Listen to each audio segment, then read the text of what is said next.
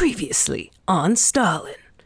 He did a lot of economic stuff, like the new economic plan. And then the 5-year plan. I think there were 2 of those. They did real good. Improved literacy, life expectancy, and drastically increased economic output. But there's a dark side.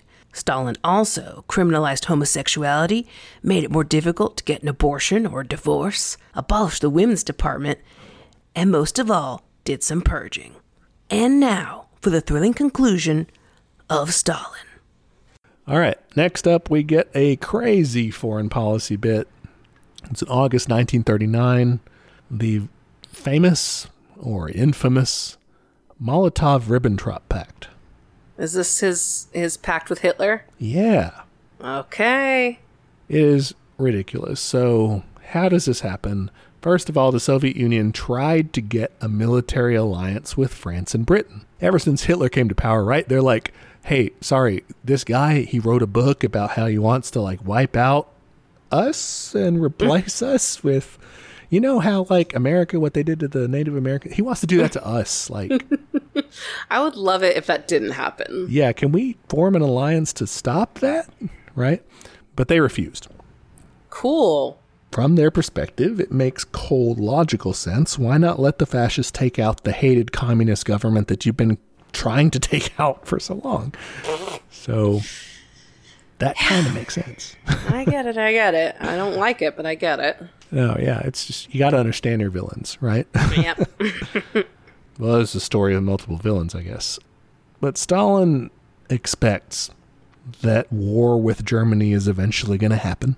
They wrote a book saying we would like to get rid of the inferior Slavic races over there. So he's like, I'm pretty sure they're going to do that. Like, let's get ready for that. So, of course, they're like building up the Red Army. They're also rebuilding from the Purge, which, like, you know, they did. They also started to talk to the Nazis themselves.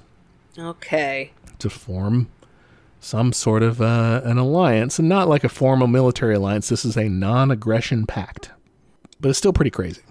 And it is pretty wild. Like, if you're going to say we're anti-fascist, like, you got to get rid of the fascists, guys. That one seems pretty straightforward. Well, that actually is what leads to the end of the Comintern. Is the Molotov-Ribbentrop Pact, because, I mean, in the Comintern, they've been telling them, okay, now it's the first period. Okay, now it's the second period. Now, you know, they've been changing the lines, and the most recent line was, we've got to stop fascism at all cost.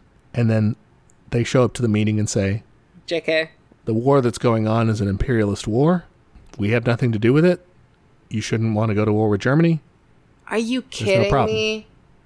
And so, yeah, and so that's why you have this sudden change. You remember our music episode with the Almanac Singers? Yeah. That's why they go from Plow Under and the anti-war songs, and they say, hey, there's no reason for me to die for DuPont in Brazil. They go from that to Round and Around Hitler's Grave so fast.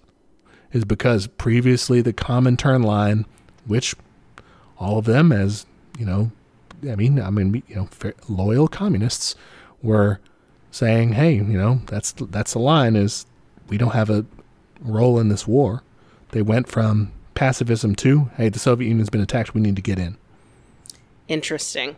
One thing I do like to assume in this is that both Stalin and Hitler knew that this was not a permanent deal. I was wondering that. I wonder if it's just like, hey, man, I need some time. Well, it's definitely the atmosphere. It's like, I don't know. I assume intelligence, more or less, you know, capability on the part of world leaders and everything. I mean, they had to, you know, probably kill some people to get there. So, like, they're clever. Both of them had a material reason to do what they did. Yeah, this wasn't this is my new best friend situation. Right, and yeah, people, you know, anti-communists will like to spin it that way of like, look at stupid-ass Stalin teamed up with Hitler and then just got bitch slapped afterward. And it's like, whoa, like, how did that happen? Like he had to have seen that coming. Yeah, they were, I think, using each other. Part of the pact was that and this was a secret protocol, it carved up spheres of influence for each country. In Poland and the Baltic states and Finland. So very soon after the pact, the Nazis invaded Poland. And this kicks off World War II. And soon after that, the Soviets say, well, we're going to go in to help stabilize the other half of Poland. They go in and they take that half of Poland. Okay. And so each half annexes basically half. And the Nazis take the opportunity to start their systemic plan to exterminate Polish people, especially Polish Jews, and replace them with Germans. So they're doing like the Indian Removal Act, but in, 100 years later. This kills more than 5 million people. The Soviets, in their zone of Poland that they've taken over, they do mass arrests of Polish army officers, cops, landowners, factory owners, clergy, and intellectuals. My least favorite of those to round up. The worst. No, not like don't go after the intellectual. I mean, like the landowners, but... Yeah, sure. Some of those guys, sure. But come on, guys. Just nerds? Yeah. Many of them were deported to Siberia. Lots of them were executed. So why did they do that? There was the argument that they would be trouble for the Soviet government there, that they would be counter-revolutionaries. They were disloyal. The executions include a very infamous one, the Katyn massacre. Oh, is this the one where, like, the drains in the floor? That's the one, yeah. Vasily Blokhin, the most prolific murderer guy. 1940, 22,000 POWs executed by the NKVD. That's a lot.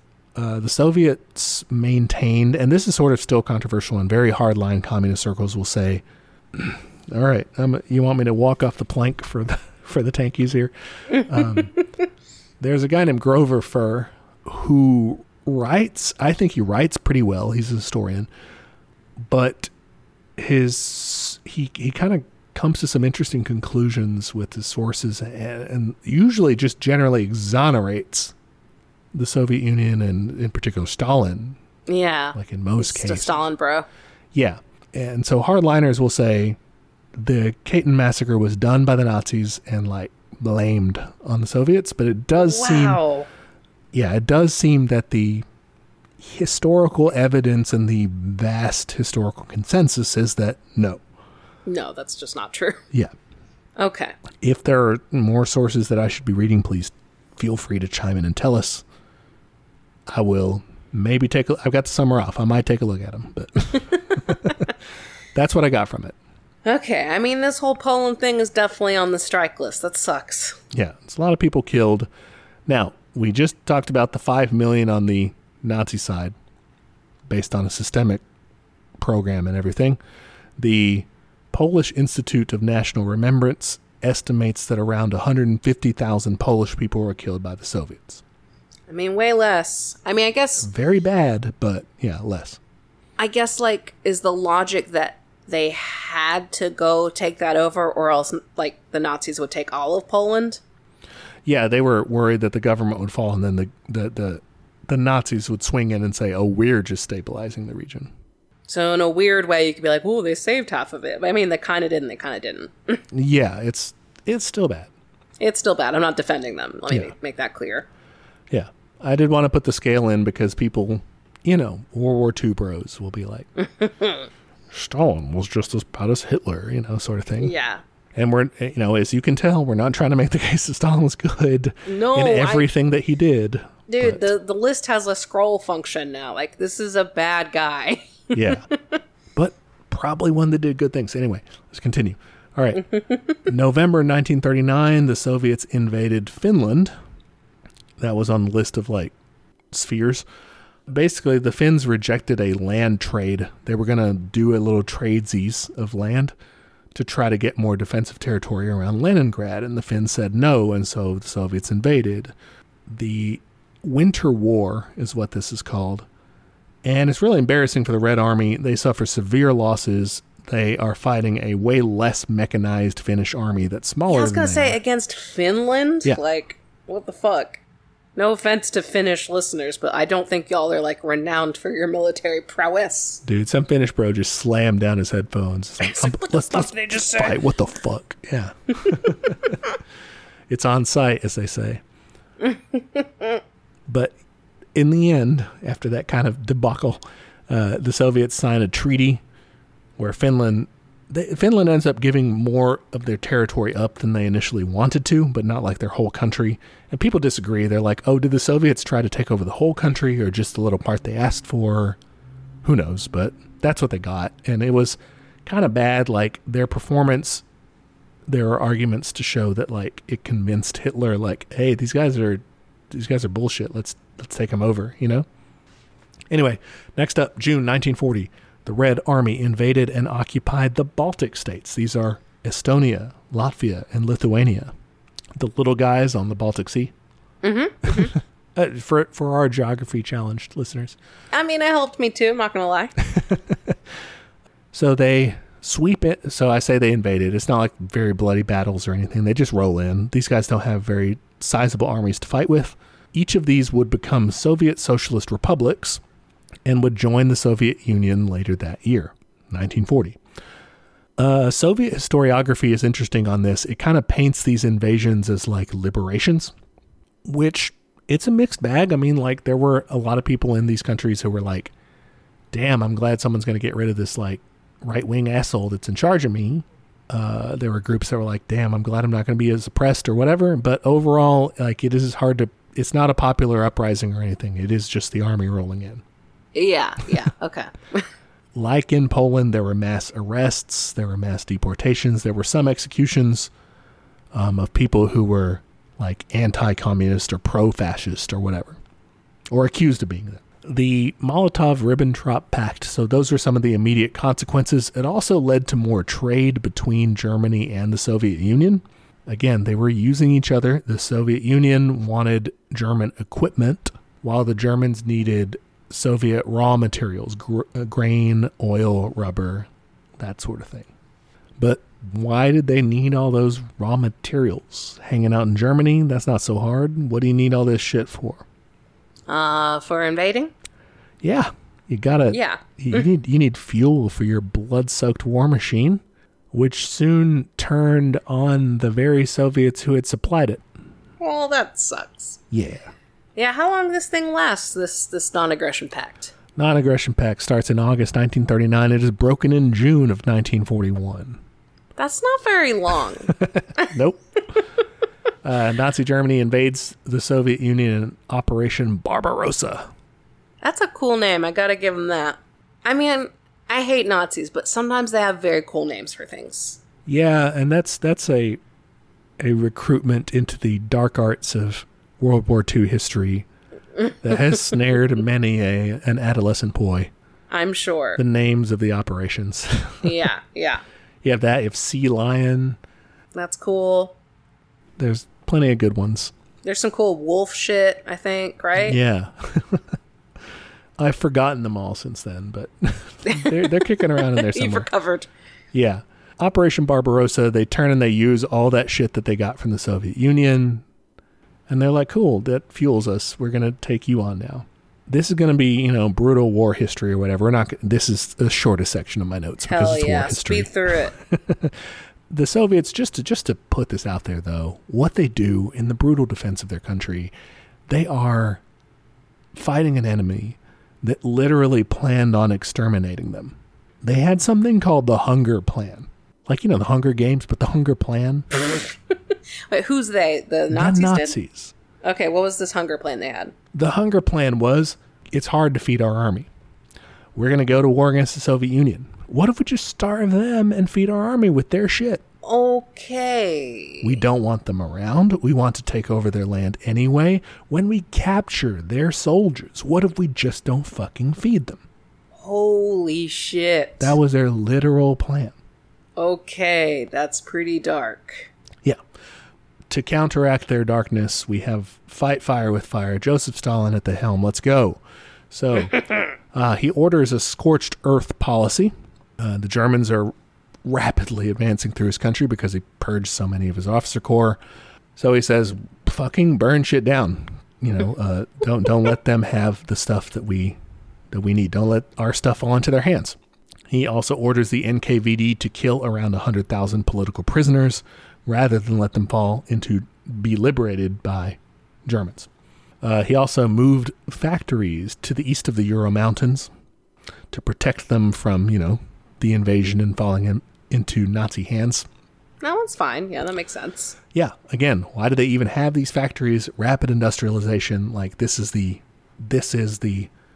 moment. Yeah, it's the prince that was promised for them. Like it's their flaming sword that they have to slay the Nazi beast with. It's their only hope. Yeah. They signed a neutrality pact with Japan. Ooh. Now, Japan was very bad. All right, Japan did a ton of war crimes. Oh yeah, very bad. But what this did was it kept the other potential front, safe. Of the Soviet Union safe from invasion. Yeah. Also, thanks to the James Bond of the Soviet Union. Who was that? A guy named Richard Sorge. He was the one who gathered the intelligence in Japan and relayed it back to Stalin. Hey, if you keep just a bare minimum of troops out there, they're not going to invade. All right, so super crucial. Let them focus on Hitler. Stalin also did really harsh wartime orders like Order 227, which said, not one step back. That was the famous slogan from that. It ordered the Red Army to set up blocking detachments and penal battalions. Oh no, I hate those. Yeah, so penal battalions is like you get in trouble for deserting and they put you in like the cannon fodder battalion. Yeah, you're the meat shield. Yeah. Blocking detachments is you are in charge of making sure the meat shields don't run away by shooting them. Oh, fuck. Okay. This one probably did more to detract from morale. So they actually did away with this in a few months. They were like, this sucks. Yeah, for sure. Order 270 said, never surrender. Shoot deserters. Arrest their families. Oh. Do not surrender. And if your officer tries to surrender, kill them. Okay, wow. That was another one that had a short lifespan, too. Yeah, you already have like a decimated army. Like maybe not. I don't know. I think that they were motivational to the officer corps. Yeah, like I can't fucking lose this battle or I'll die. Yeah. Maybe not so much the rank and file, but the officers are like, holy shit, things are serious. Like, yeah. they're written in a pretty like, they're written dramatically, but like in a way that you would like give a motivational speech to someone or something. Like, you know, it's intense in that regard. Interesting. It's like a propaganda document almost.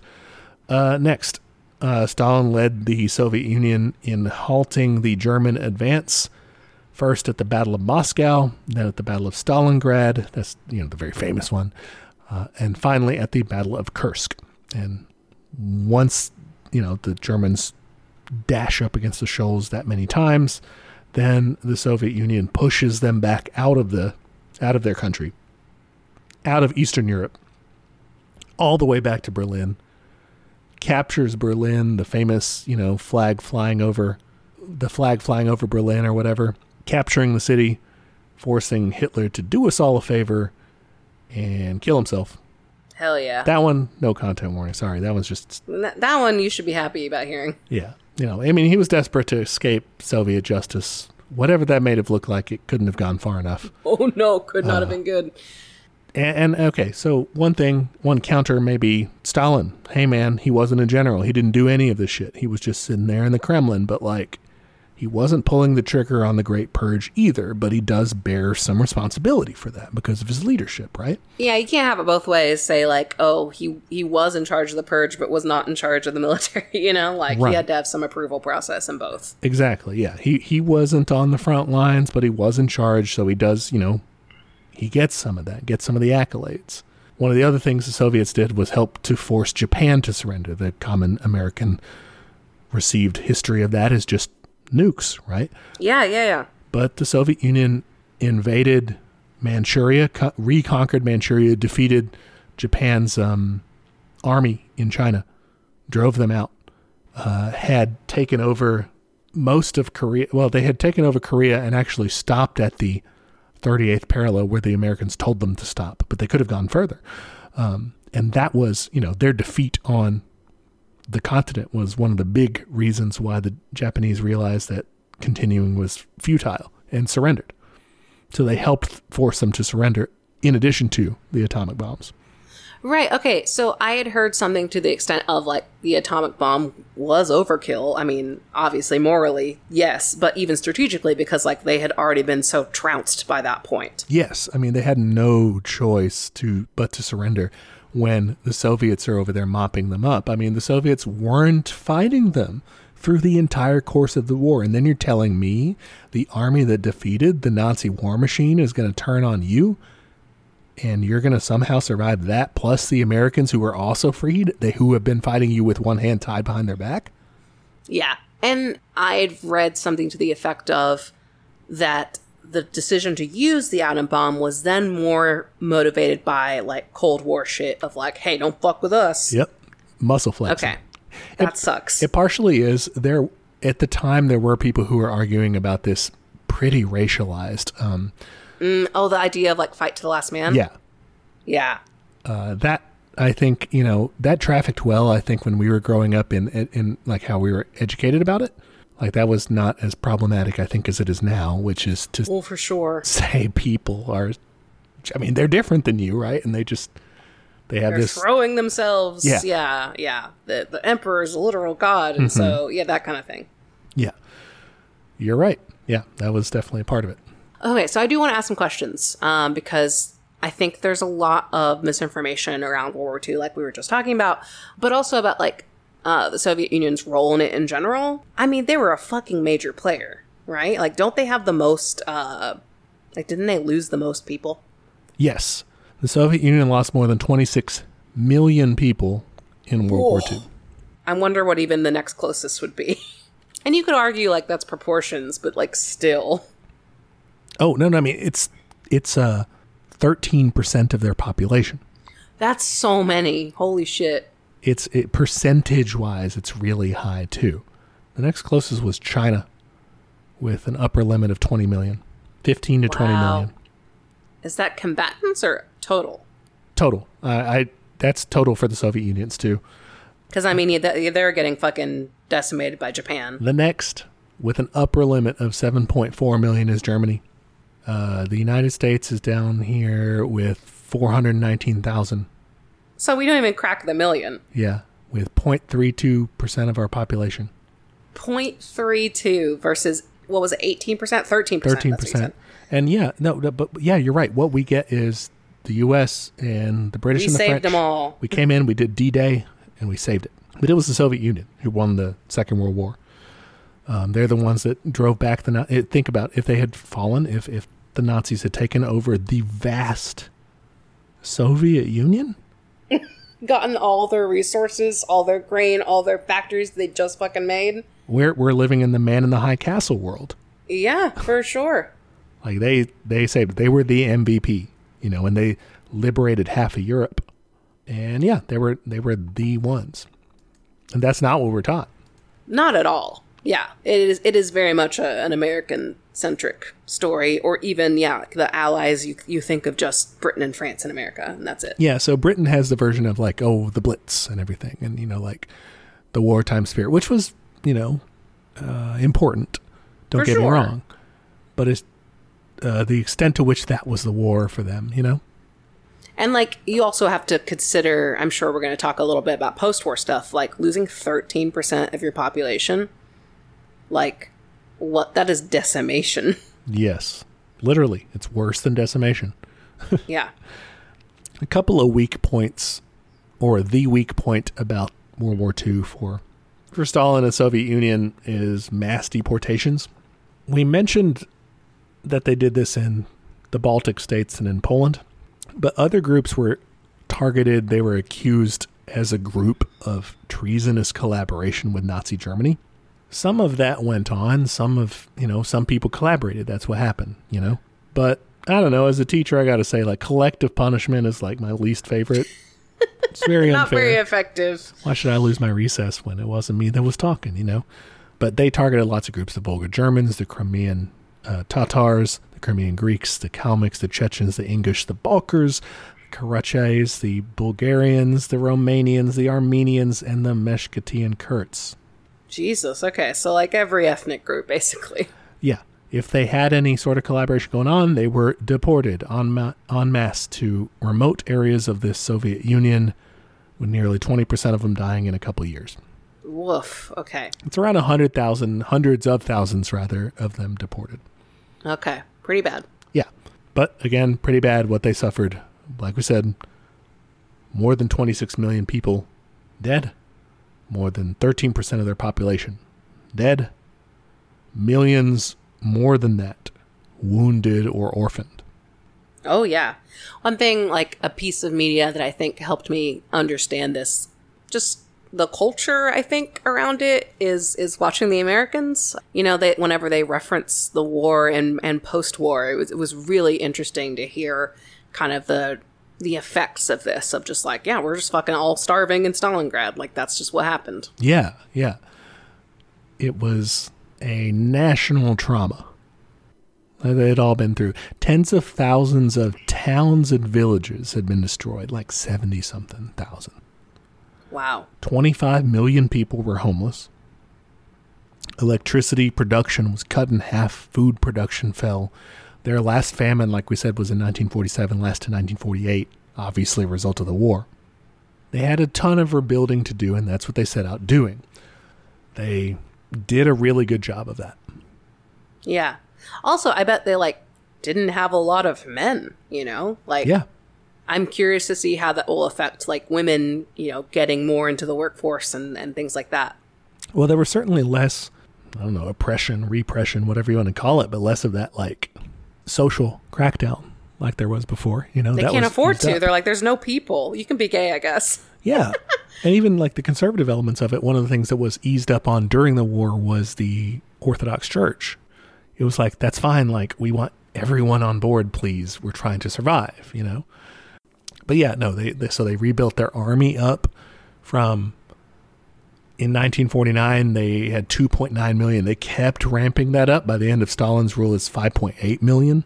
They built up their life expectancy, so they were caring for their people to, this is a longer term statistics. I didn't have the in-betweens, but in 1913, Tsarist times. Yeah. What am I looking at? I'm a peasant. You got 32 years. Holy shit. I'm going to die in like 3 years.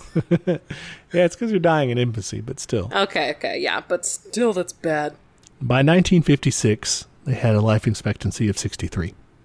Yeah, that's a huge jump. It's like a world record in terms of doubling your life expectancy in that amount of time. That's pretty crazy. By 1950, after having their country destroyed, they had achieved full literacy. You know, again, after losing, 13% of their population, by 1974, this is well after Stalin's time, but he built, the road to this. Remember we were doing our Life in the Soviet Union episode. 1974 is when they have 6 days a week childcare from 8 a.m. to 7 p.m. Oh, my God. 3 meals a day and a snack. And a snack. In today's money, $72. Oh, a week? That's not bad, right?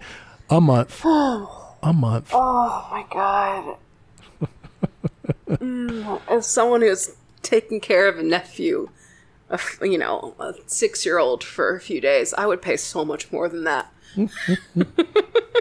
And we do. We pay tons for that. We pay, it's like so a mortgage much. payment. You pay the cost of your of your education system because that's literally what it's for by policymaker standards. That's what they're doing. But yeah, the Soviets put that into place. Again, Stalin didn't do that himself, but how do they get there from ashes to that? Yeah. He started the wheel. So I guess he started up some sort of mother's program or something, I'm assuming. Mm-hmm. Yeah, we were talking about kind of the child care provisions and the maternity leave that's and that right. sort of stuff. And like the beginning of the education, stuff like that. Yeah. I mean, from ashes to the space race. It's 12 years after losing 13% of their population. The Soviets put the first satellite into space. 4 more years after that, they put the first human being into space. That is nuts. It was after his time, but, shoulders of giants, and Stalin was one of them. Give him that. He killed some people he shouldn't have killed. Lots of them. But also did that. Yeah. Their rapid advancement is extremely impressive. Yeah. They also accelerated their atomic bomb project. They had started that during the war. They kind of just used espionage and shit and their own scientists to like figure it out. They produced their own bomb by 1949. And yes, I don't like nuclear weapons. Not my favorite one. Without it, would we have feared enough to like avoid World War III with the Soviet Union? Good question. Maybe we just decide, hey, as they do in Doctor Strangelove, I'm not saying we wouldn't get our hair mussed, Mr. President, 30 million, 40 million here. It's the price to pay for freedom, but we may have risked it to go to war with them. I don't know. They're still bad. I mean, you don't want to do nuclear weapons. Yeah, I'd rather not. But anyway, the Cold War is next. Everyone's favorite. It's super complicated, but I'm just focusing on Stalin's highlight. There's like tons of other stuff we could get into, but For sure. And we're already going to run long, and that's fine. That's whatever. Yeah, I'll deal with it. Hydrate, take breaks. Yeah. You got this. 1947, Stalin helped to coordinate the establishment of the People's Democracies of Eastern Europe. This is the so-called Eastern Bloc. The traditional narrative, Soviet dominance, the Iron Curtain, this monolithic gray totalitarian communism, blah, blah, blah, all that, it's very oversimplified. It's way more varied than that. It should be its own episode sometime in the future. But I just don't like the term Eastern Bloc, so I don't like to use it because it makes them sound like they're all assholes, Yeah, it makes it sound like it is one, like a dictatorship kind of thing. Yeah. So what was the real story? So basically, the Soviets, they pushed Germany back and they end up occupying all this land in Eastern Europe. These countries, Poland, Czechoslovakia, Hungary, Romania, Bulgaria, all those. Yugoslavia and Albania are in the same area, but they basically free themselves. They have some help from the Red Army, but they're not occupied. Yeah, that's right. They beat up those Nazis. Mm-hmm. So they kind of chart their own course. We talked about that with Tito. These countries are different from each other. Some of them had literally been Axis countries. Some of them had been occupied by Axis countries or maybe collaborated with them. There's different things going on. But Stalin leads the consolidation of the power of the communist parties in these countries. They set up people's republics or socialist republics there. And generally what that looked like is the Communist Party in a coalition with others would kind of be the biggest group there. They would set up the biggest political group would be that sort of a coalition, this anti-fascist coalition, but with the communists in the leading actual offices and stuff. Right. And when you say communist, are you talking about I am from this place and I am a communist? Yeah. Or is it I'm sending somebody? No, a mix of them, honestly. But generally, the leaders, at least, and stuff would be, I'm from this place. Maybe I had training in Moscow or something, but I'm from this place. They tried to make it domestic grown in that sense. There's lots of varieties, specifics, and all that, but that's overall how the process went. These established people's democracies and things did lead to lots of economic benefits for the working people of those countries, at the expense of, the opulence of the capitalist classes, and they didn't get to do as much crazy cool shit that they liked, but that's fine. It did also require, the repression of class enemies.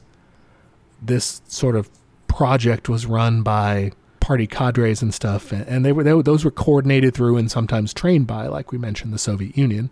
They did also set up their own secret police. Yeah, that's what I was worried about. You definitely had that. They worked to sideline other parties, make themselves a one-party state, that sort of thing. There's too much variation to get into, where that doesn't completely describe it, but that's the overall picture. In the effort to make these republics run by mostly communists and, some lefties or whatever, just a coalition. Yeah. I assume they also deported a lot of, fascists. Or maybe executed, I don't know. There were definitely executions, and then those... Is that the national operations? The national operations were before that. The executions and stuff and deportations during World War II would have happened through the Red Army and through local partisan groups. So, for example, in Yugoslavia, Tito did plenty of this. They captured up a bunch of fascists that had wiped out some village or whatever. They wiped them out. That sort of thing on the local level definitely did happen. I mean, it's fine. They're fascists. Like, whatever.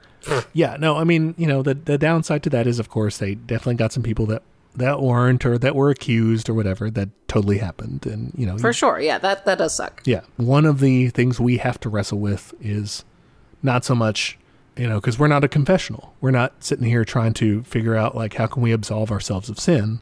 What we're trying to figure out is, how can we do better in the future? So that's one of the things we have to deal with is, what would we do? How can we minimize that while still achieving our goals? So that was part of the setup of Eastern Europe or whatever, helping that process get along. And, again, from the Soviet perspective, we're trying to free people from this capitalist dominance. And there is a little bit of taking away of bourgeois political freedoms, but the economic advancement is, I think, more the focus. Then you have the Marshall Plan. Usually I'm not a fan of Marshall Plans. Really? You've heard of Marshall Plan before, right? Wait, you mean the United States Marshall Plan? Yeah, the U.S., the Marshall Plan. Okay, yeah. I was like, well, how did that come in? Okay, explain. All right, so the U.S., by this point, they're the undisputed leader of the capitalist West. But their problem is that the Europe that they have liberated is in ruins.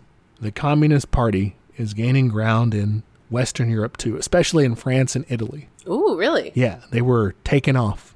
There were worries that they were going to win their upcoming elections. And they feared that Europe overall would, as they say, fall to communism. Oh, the terrible fate. Yeah, fall to, the guys who were just the MVP of, kicking Nazi ass, those guys. The Marshall Plan was the West's answer to that. This is the one where we say, it's cool to fight communism, basically? That's more like the Truman Doctrine. Oh, shit. Okay, what's this one? It's interrelated, but the Marshall Plan set up the Economic Cooperation Administration, through which the United States primarily would pump money and goods and services into the governments of Western Europe. Okay, and it was just to prop them up so they wouldn't go communist? Yeah. So those governments would then loan that money out to businesses in their local currency. 60% of it had to be devoted to industry because they wanted the industry to be rebuilt.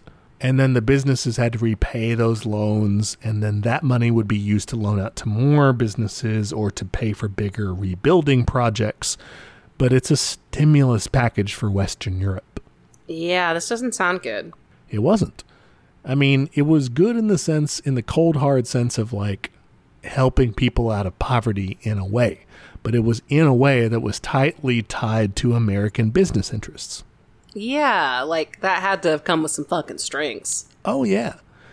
The Economic Cooperation Administration, they had envoys in each country, which were prominent American businessmen. So, yeah, if you had donated enough, I guess, then you could be one of these guys. Oh, you could set up your little fiefdom. Do you want to go live in France and make them all make shit for you? Yeah, sure. Yeah. No, because the governments had to, the countries had to use their funds in ECA approved ways. Okay, so it couldn't be for things like healthcare. Well, yeah, you had to, if you could prove that this was, somehow going to stop the godless communists from taking over your country, maybe. But it was more so build a factory. Yeah, exactly. So one example, the Europeans, they wanted to use their funds to build oil refineries. But U.S. oil companies came and complained to the ECA saying, hey, we're going to make less money. Oh my God. It's fucking open veins all over again. Basically. But with Europe. Yeah, they did open veins light to Europe. Light, and only light because these guys aren't brown. Oh, yeah, exactly. Also, another beautiful thing about this is that 5% of its funds went directly to the CIA. What? Yep. The CIA got to pocket 5% of those funds, literally. And they used that to finance secret operations in Europe, supporting anti-communist labor unions, newspapers, student groups, those sorts of things. Wow. Cool. Yeah. Another CIA operation that was going on at the time that almost certainly got some of the dollars, or at least some of those dollars were freed up to go toward this, was Operation Gladio. We talked about this in our Operation Condor episode. the stay-behind networks that worked with Nazis to do false flag operations and frame communists for things or fight communists in the event of an invasion or whatever. These sort of like secret networks and stuff throughout Europe. Wow. Yeah. Cool. Weird how the CIA is always hanging out with business interests. Friend of the show. Super weird. CIA, go on Teach Me Communism. We'd love to talk. You guys listen. I know you listen. Dave and Dan, they give you great Hard at reports, work. but there's no better research than just coming on and talking with us, you know? I'm saying talk with air quotes and like picture Tony Soprano saying it. Like, I just want to talk. I just want to talk. That's all. All right. So the Marshall Plan was super successful economically. You see like the fastest growth in European history in terms of the economy. It's politically successful too because they were trying to beat back the communist threat. And, Menace. Yeah, and they do. You know, they reduce the communist popularity throughout. They also do that CIA bullshit to rig the Italian elections and everything to make sure that they don't win.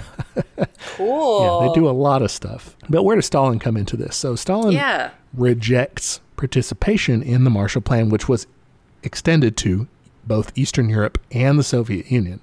Interesting. And he kind of sees through. He's like, come on, Yeah, guys. he's like, I'm not going to take your money. Like, you're clearly going to use it for bad things. Yeah, you're paying me how much to let the CIA in? Like, guys, you know, I'm not stupid. I already think you guys are here. Like, I'm definitely I'm not going to open the door for you. Right? You know, but just to bend over to let them take you for everything. And the Soviet Union called the U.S. out as a I love this quote, fascizing power. Fascizing. Ooh. Yeah. At the center of worldwide reaction and anti-Soviet activity. Which, I mean, they ain't wrong. the rest of the People's Republics rejected the Marshall Plan as well. Some of them had to be coaxed by Stalin beforehand. He was like, are you fucking serious? You're trying to... No. And instead, they were helped by the Molotov Plan. Cooler name. It sounds destructive, but it's just named after the guy. This later becomes the Council for Mutual Economic Assistance, the Comecon, which was formed in 1949. Different from our Comic-Con. Yeah. The general pattern here was that the Soviet Union provided Eastern Europe with like raw goods, like oil and minerals and stuff, as well as like military protection, right? While Eastern Europe provided the Soviet Union with finished machinery and more consumer goods. That sounds good. So yeah, kind of like a trading network. Yeah.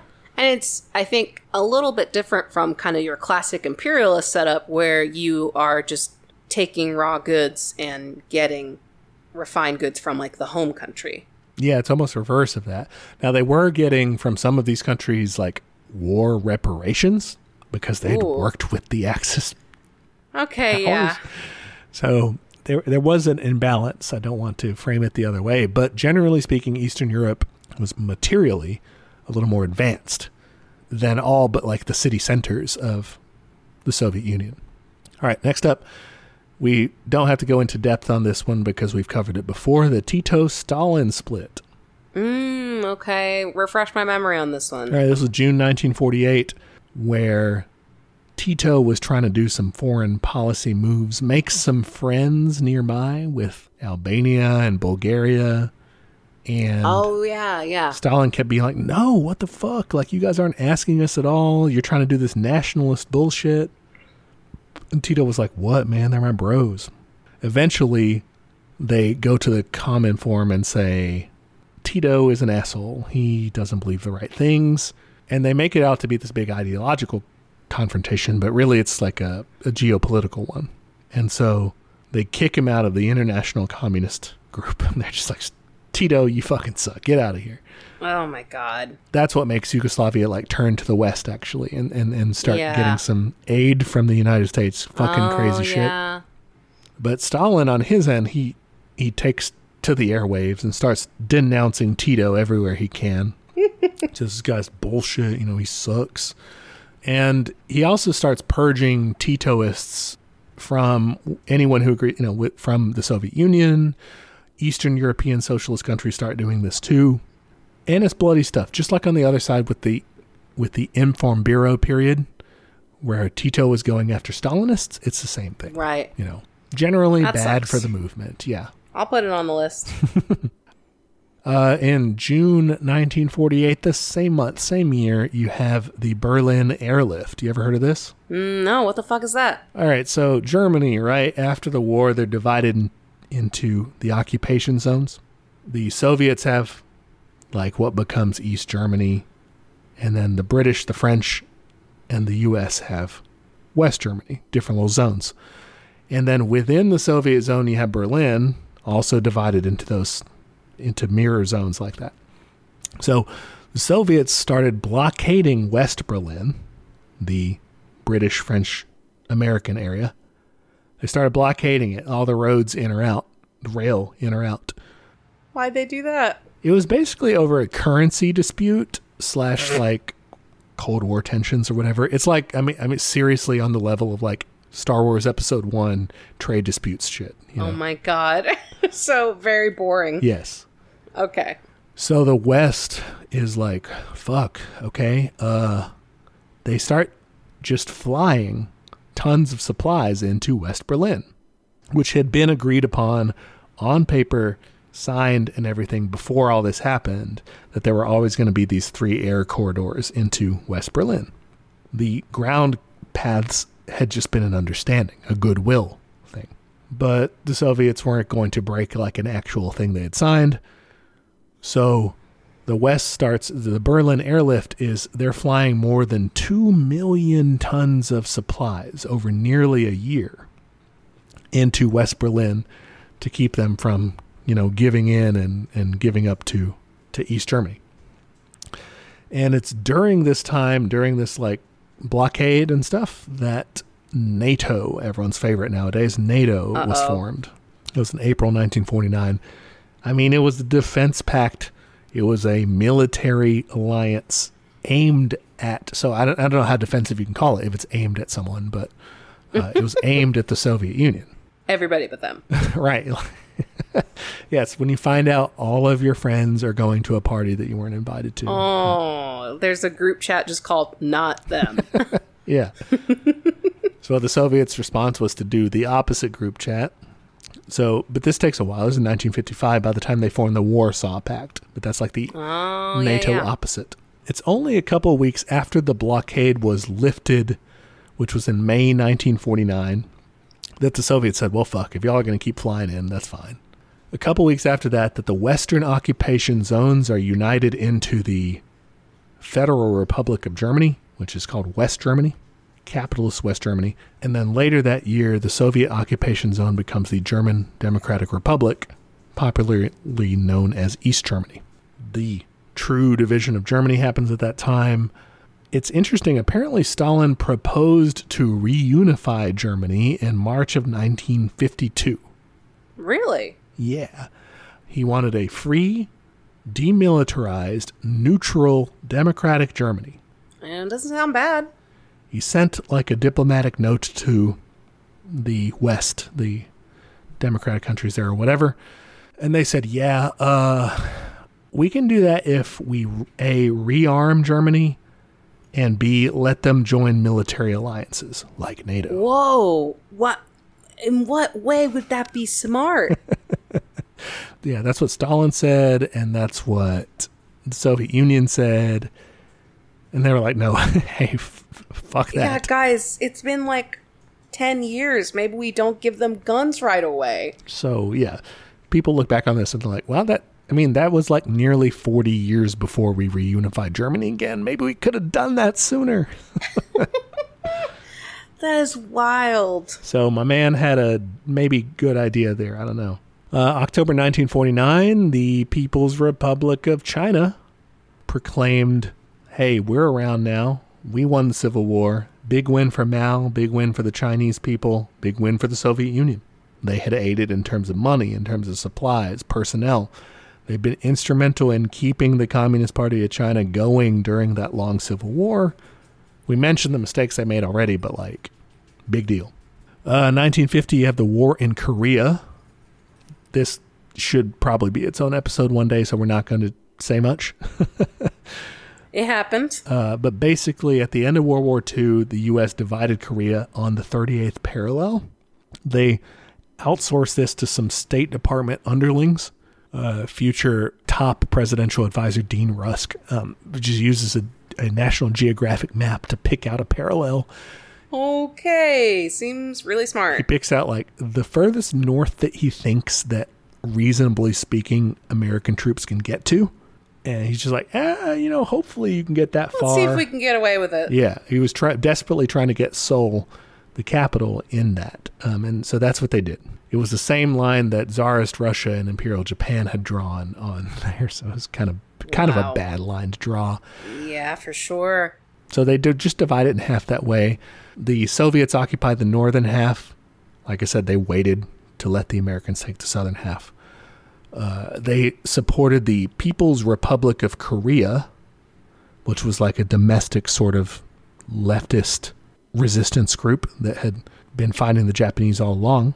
And eventually they grow that into the People's Committee of North Korea because they're limited to just the northern half, right?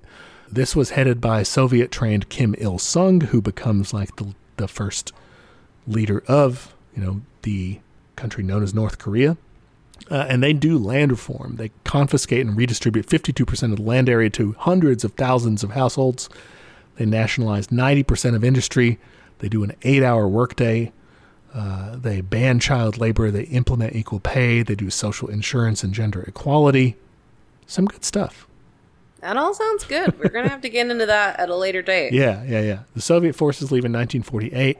In the South, meanwhile, the U.S. takes that People's Republic of Korea thing and they outlaw it. They're like, these guys are communists. They fucking suck. They outlaw them. We're not doing that. They are supposed to have elections to reunify the country, but the Soviet Union and the U.S. failed to agree on that. It's very complicated stuff I want to dive into later. But essentially, August 1948, South Korea, the Republic of Korea, was formed as kind of a right-wing country. And then the Democratic People's Republic of Korea, the DPRK, popularly known as North Korea, was formed as a socialist country. And so then later, 1950, the war breaks out. Very complicated. There's a lot of skirmishes beforehand. The overall course is that the North nearly just wipes out the South. Then the South pushes back way up into the North. And then China comes in and is like, hey, y'all stop fucking around. And so it it kind of like balances into a stalemate. That was bullshit military history for me. It was like, that is how it happens, but that's like years and years. 50,000 foot view. Yeah. Yeah. Stalin's Soviet Union sent aid in terms of personnel, in terms of supplies and all that. Overall, it wasn't that direct in comparison to what they could have poured in, and this leaves a bad taste in China's mouth. They kind of say, hey, Like, why are we the ones dealing with this? yeah, are y'all some fake friends? Like, y'all act like you like us, but come on. Yeah. So this kind of pushes them initially down that road that will lead to the... Sino-split. Yep. No. It gets them thinking along those lines of, hey, are these guys like our friends or not? In May 1948, Stalin's Soviet Union is the first country to grant de jure diplomatic recognition to Israel. Interesting. Yeah, kind of a boo from me, but Yeah. they were trying to get an ally in the region. They also convinced Czechoslovakia, which was one of the Eastern European socialist states, to sell arms to them. Oh, okay. Yeah. This quickly changes because Israel's like, hey, United States, what's up? And so the Soviets are like, well, fuck you then. And Well, okay, yeah. I thought you might be cool, but I guess not. yeah, so they switched to supporting the Arab states in the region instead. All right, we're to the conclusion. Oof. Stalin's about done. Okay. Just got to get a couple more purges out of the way, and that's it. He's got a few left in him. Late 1948, Stalin and the Soviet Union figure out, oh, hey, Israel's, they don't like us anymore. They're with the West. But what they translate this over into is saying, hey, Jewish people living in the Soviet Union may be a potential security liability. God dang it, guys. You guys got to figure out that, like, ethnicity is not the same thing as, like, like you are a spy. Yeah. Yup. Oh, my God. But they hadn't figured that out yet. So January 1949, the Soviet Union starts a public campaign against rootless cosmopolitanism, which is a coded way of referring to Soviet Jews. That sucks. Rootless, they do not have a home. Cosmopolitanism, being a citizen of the world rather than being of the Soviet Union. So saying that they are less than completely loyal to the Soviet Union, and then playing on anti-Semitic tropes of like the wandering Jewish person or whatever. So that's on the strike list. Yeah. Many Soviet Jews were fired from their jobs or unofficially banned from certain jobs. Jesus. Not good. No, really not good. It would only get worse. Okay. In 1948, you had the Doctors Plot. Oh, I think we talked about this. I don't remember it. Yeah. Is this when, like, Stalin didn't like his doctors, and so he killed some... Sort of. Okay, yeah. sorry. It's a little more complicated than that, but, like, here's what it is.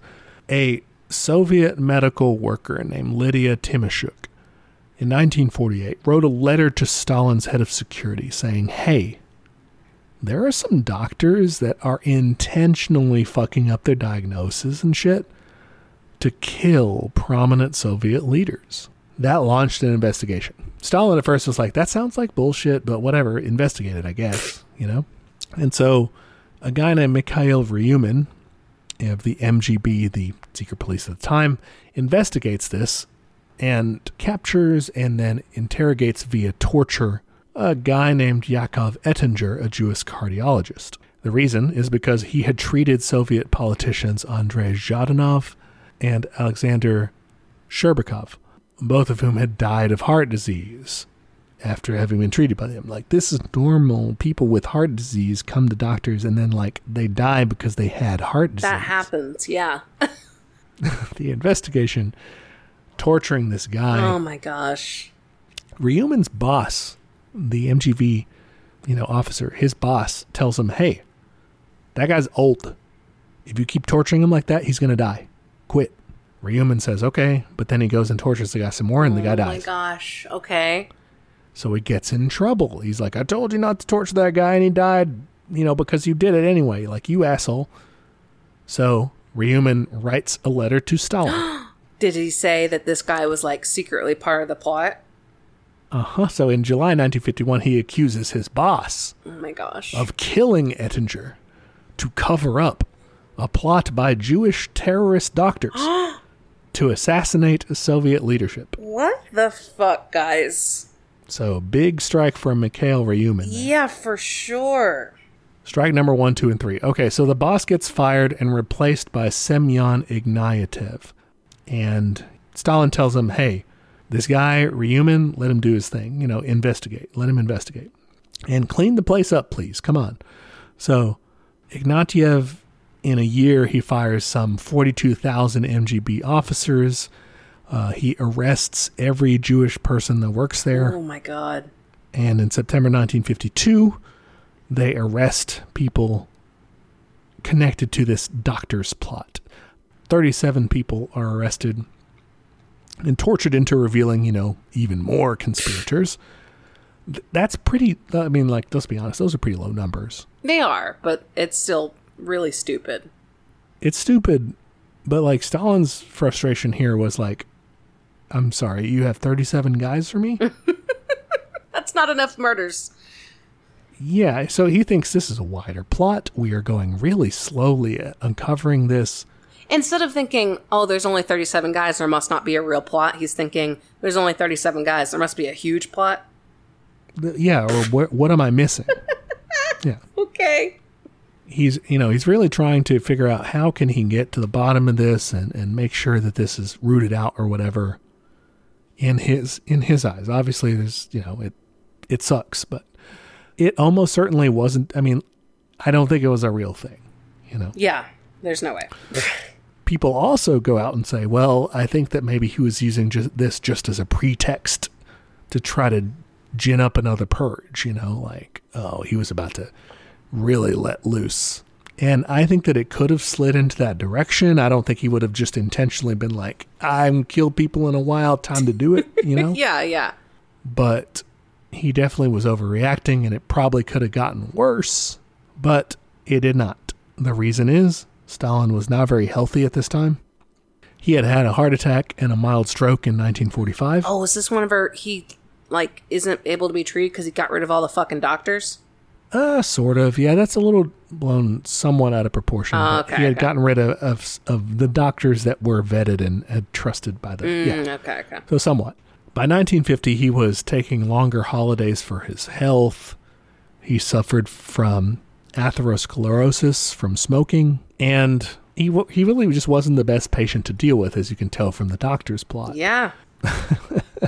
One of the doctors imprisoned as part of that plot was someone he had gone to a checkup for in 1951, who recommended, because, hey, his health and everything, that he should retire. Okay. And Stalin was like, maybe you should retire. Welcome to this prison camp. To prison. Yeah. Wow. Not who you want in the exam chair. Definitely not. I feel like you're perfectly healthy. You're doing great. Or what was it? Trump's doctor is like the healthiest person I've ever seen. Yeah, that's right. But really, his health wasn't great. He couldn't give many speeches or write much. He was also clearly thinking about who would replace him going forward. So, he was on his way out. March 1st, 1953, it kind of happens like the movie shows it in Death of Stalin. He was found unconscious on the floor of his bedroom. He had suffered a cerebral hemorrhage. He was treated in a variety of ways. At one point, they put leeches on him to try to lower his blood pressure. Whoa, guys. I thought we were, better at literacy and shit. And none of this works. March 5th, 1953, Joseph Stalin died. There he goes. R.I.P. to a real one. Some people... A real something. Yeah, some people suspected that Lavrentiy Beria, the secret police guy by that point, had poisoned him. Whoa. But there is zero, there's not real evidence to that. Okay. And it doesn't turn out well for Beria, so it's hard to make that argument. Stalin's body is embalmed and displayed at the House of Unions for 3 days. Oh, yeah, the big, processional to go see his body and stuff. Yeah. Big ceremonies. The crowds were so bad that more than 100 people were actually killed in a crush. That's right, yeah. And, like I said, afterward, kind of like we talked about in the Death of Stalin episode, there's lots of maneuvering, lots of political shit. One thing that comes to an end is the doctor's plot. There's also mass releases from the Gulag. There's other big policy changes. And eventually, Nikita Khrushchev is the one who comes to power. He ends up delivering the secret speech in 1956, denouncing Stalin. To be honest, is mostly for his own consolidation of power, his own benefit. And he starts the policies of de-Stalinization, the Khrushchev thaw, winding down a lot of the more heavy-handed things that Stalin had put in place. I mean, I'm not opposed to some of those things, probably. Well, that's where we come to a close. That's the end of Stalin's life and the end of this episode. What do we want to discuss? Let's try to pick out some themes. So, I'm looking through his strike list. It's pretty long. It does require some scrolling on the user's part. I mean, my biggest, recurring theme, and I think the way he is often characterized is, through some paranoia, just in terms of, how many fucking purges there are. We've already kind of talked about this in discussing the Great Purge in general, but it is the argument of, well, this is for security, that's why we're doing this. Maybe, they probably got some people who actually were plotting. But, I mean, to me, I am kind of a moralist. You said that you aren't, but I don't think any of that is worth it. I think that just turns people against you. I think it is just super dangerous and really, I mean, especially the Jewish stuff is guys, what did we just finish doing, Yeah. Come on. You don't think that, is a little shitty? I mean, it's extremely shitty, but, it's crazy. It's guys, we just had World War II. Could we maybe not do that? Yeah, that's true. I do think that everything's nuanced, right? I think it's fairly misguided and, a sort of elite way to look at, a privileged way to look at, in our modern discourse, maybe a privileged way to look at conflict and revolutions and things like that in terms of means and ends in the abstract sense. You do have to look at okay, well, in respect to what are my ends, what means are then on the table. So like if I'm fighting for fascism, the means that you are able to employ in that and still like come out like as good is zero. Like you can't do that because it's fascism. But if I'm fighting for communism, like that expands in a large, but then there are, like you're saying, there are things that you can do that like are just maybe they're not acceptable. They taint the project overall, is what you're saying? I think that is what I'm saying, is that like, if at the end of the day you find yourself, rounding up ethnic groups and deporting them and executing them and all that shit, like, what the fuck are you doing? You've gained the world but lost your soul. You lost the plot. It's funny though, because like, earlier we were talking about the economic plans and like the famine and like the instability that kind of came from that.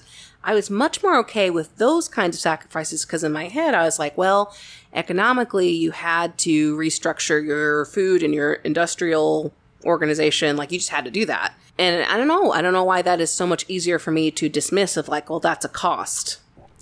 It's because it was a class. I mean, you're not going after any ethnic. That's what hung you up? I think that's what it is, yeah. Because even some of the purge stuff, I was much more willing to forgive. Like, yeah, we got rid of some kulaks. So yeah, fucking fine. I don't care. Like, I would prefer you didn't murder them, but like, it's cool, I guess, Yeah. Like, because they had a choice to say, actually, I'll work with you. With the ethnic groups thing, you don't have a choice to be like, well, I'll just stop being Jewish. Like, that's not how that works.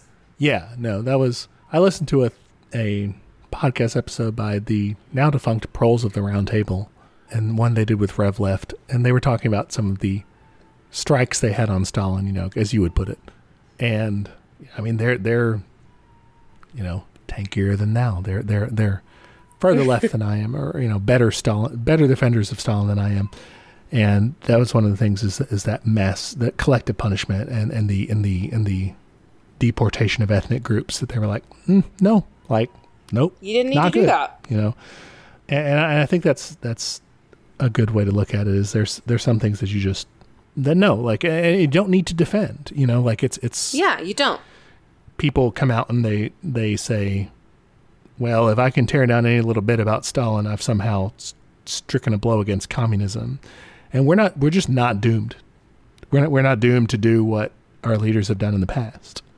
Yeah. Like, let's take what we can learn from this and move on. Like, we've given a lot of, hey, don't do this in this series of episodes of like, hey, maybe don't do that. I mean, if someone comes out of this thinking we're endorsing Stalin, like, well, I don't know what you did. You did some skipping around, I guess. Yeah, you missed your headphones are cutting out. Your AirPods are dying. I don't know what it is. I guess what I was saying, like, that is definitely a major theme for me is just I'm very uncomfortable with warfare that is not class warfare or anti-fascist warfare. Like that is definitely not okay. Some of the social issues too, obviously I was not a fan of. No, terrible. Of the rollback on women's rights and gay rights and things like that. I understand some of the shitty reasoning behind it. At least they were open about like, yeah, we just want more population. Yeah. That's really bad, but like I guess I kind of get it, but like restricting abortion just like causes death. Like there's no other way to do that. And they literally found that out, the hard way. The Soviet Union did eventually re-legalize abortions. Oh, do they? Yeah, but after Stalin's time. Yeah, guys, abortions save lives. Who knew? Yep. Yeah, everybody. Everybody knew. The third theme that I'm seeing in my strikes is the ruthlessness of war. And, I'm always wishy-washy on that. Like, some of those, like, never surrender, that kind of stuff in World War II. It's like, I mean, yeah, that sucks, but what the fuck else are you going to do? You're fighting literal Hitler, like maybe desperate times, And they won. And, yeah, they fucking kicked ass. You got to give them that. They were the ones. Again, Americans. You don't get this. You're on the left, hopefully, so you've experienced a little bit of it. It's. I think it's still a slow process. Like you start out by saying, "Oh, the Soviets, they played a real role," and then slowly you figure out, like, no, they were the main ones. They did like a lot of the work, guys. Yeah, like, and how did they do that? Yeah, they won a war, so they won it cruelly. I mean, everyone wins a war cruelly. It's exterminating another human life. I mean, like, it's someone who maybe signed up to go kill you. Maybe it's someone who was forced to go kill you, or they would be killed. You know, it's all hell. Yeah, yeah. And there's no way to come out of that with your hands clean. And I would argue, like, if not all of these strikes, a lot of these strikes have, not to say like, oh, it's okay because somebody else did it, but like other people do these things too. You know, you want to talk about purges? Like, let's talk to our good pals at the CIA, you know? You want to talk about abolishing women's rights? Like, I mean, hello. Have you been awake? Barrett, yeah. Yeah. Welcome out of your coma. This is now what our country is, you know? Yeah. Like, a lot of this stuff, you know, internment camps we brought up as well. Like, that is a thing the United States did, you know, on the Japanese people. Like, that's not okay. And I'm not saying like, well, it's pure whataboutism kind of stuff, but No.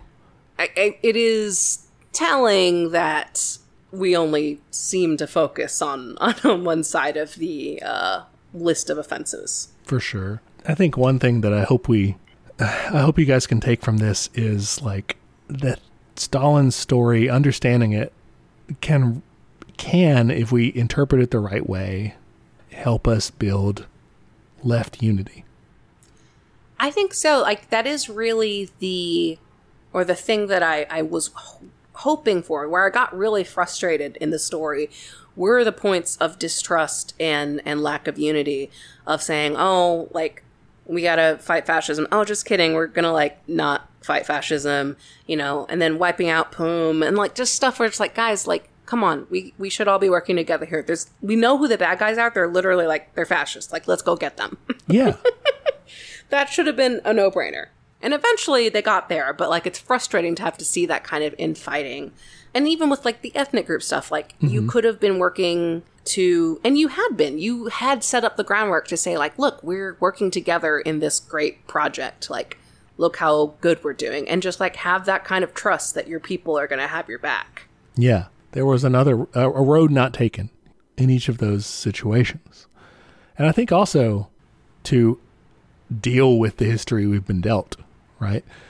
There's an aspect of left unity of like, because we like, come on, we're the left. We like to divide ourselves into an infinite number of subcategories and whatnot. I think one of our first episodes was like, oh, which category are you in and everything? Yeah. And like, maybe don't go back and listen to that one. Maybe not. Maybe focus on just like being on the left, you know?